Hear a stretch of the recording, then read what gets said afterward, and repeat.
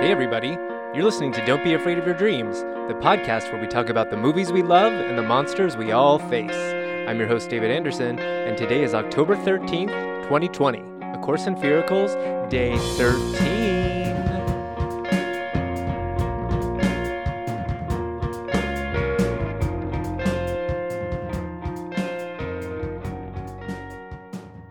Lucky day 13, how's it going? How is your Halloween screening series going? I'm assuming that you're watching at least one horror movie every night and just soaking it up. What you watching? What you liking? Have you watched The Haunting of Bly Manor yet? The follow-up to The Haunting of Hill House on Netflix? If so, I'd love to hear your thoughts. I haven't had a chance yet, but I'm excited about it, mostly because of the online chatter I've seen in various discussion groups that I follow. And most of the comments are some variation of, that wasn't scary, it was boring. Ding, ding, ding, that is my version of a rave.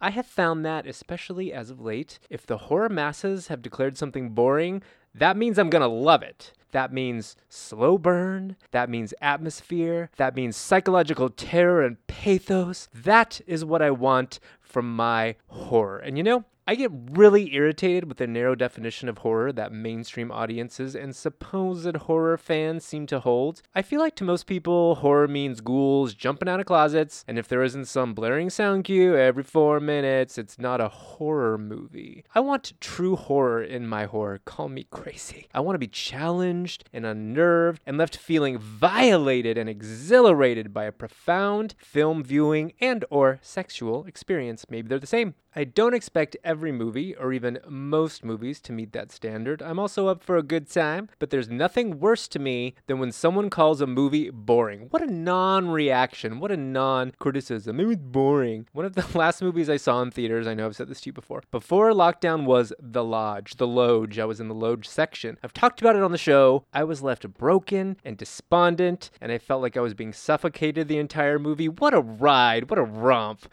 what an accomplishment. I found it profoundly disturbing, and I've heard from a couple people that I recommended it to that they thought it was, guess what, boring. They didn't get what the big deal was. And I was like, are you dead inside? If that movie didn't fuck you up, I have serious doubts about your capacity for empathy and, no offense, frankly, doubts about your intelligence. Go watch some trash, and by the way, lose my number. I have my top 10, as I'm sure you all do, and those movies within the top 10 have been with me for most of my life, and I hold them in very high regard. And usually the history that I have with them and the nostalgia I have for them has a lot to do with how precious they are to me. I'm perfectly willing to admit that some of my favorites aren't exactly masterpieces, objectively speaking, but they are to me. And it's very difficult for something made within the past 10, more like 20 years even, to penetrate, to leave a lasting impression, and to crack my rankings. Most of what I've seen since the year 2000, I have almost zero desire to ever watch again. However, I do feel we are lucky to be currently in the midst of a new golden age of horror of sorts. There's an embarrassment of riches with streaming platforms and filmmakers like Robert Eggers and Ari Aster getting the attention that they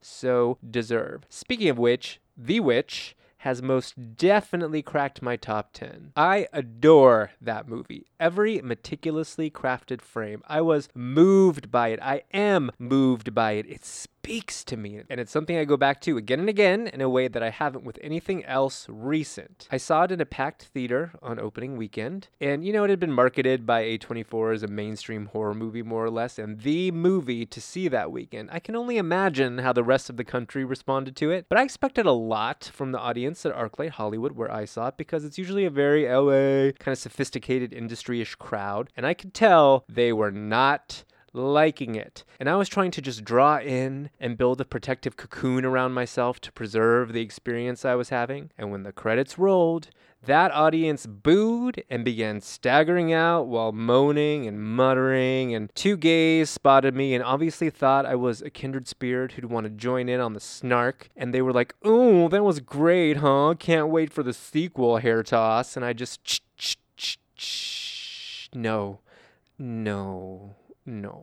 Again, I take these things very personally. I had a profound experience with that movie for which I was actually grateful. And it just bounced off these jerks like it was nothing. What's it like to be an unfeeling void taking up space on the planet, huh? Just kidding.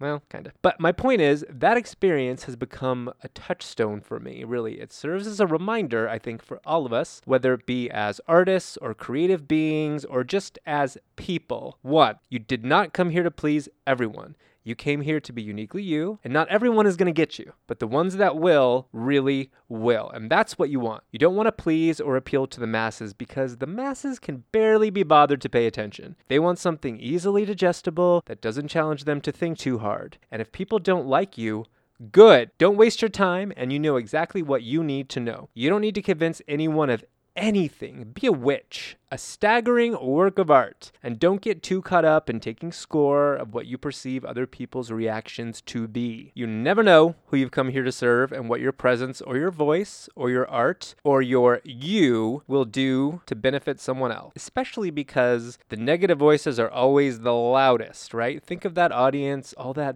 booing, and there I was, almost unable to move, probably expressionless, processing this thing. So I don't know why that's what wanted to come forward today, but it did. If you're ever doubting your worthiness or the merit of your creativity, or even, I don't know, the kind of relationship that you want, whatever it is, just remember, you're not for everybody, and that means you're doing something right as far as I'm concerned. The people who get you, and nothing else matters. Everyone else is just wandering out glassy-eyed with melted milk duds on the front of their shirt. So if you feel rejected or misunderstood by people, or they just can't be bothered, great. We'll consider that a success. So go out today and make something, or just go be your wonderful, weird, Halloween-y horror self and revel in it. And I'll talk to you tomorrow. Bye. This show is an Unreliable Narrator production. For more information, visit unreliablenarrator.org.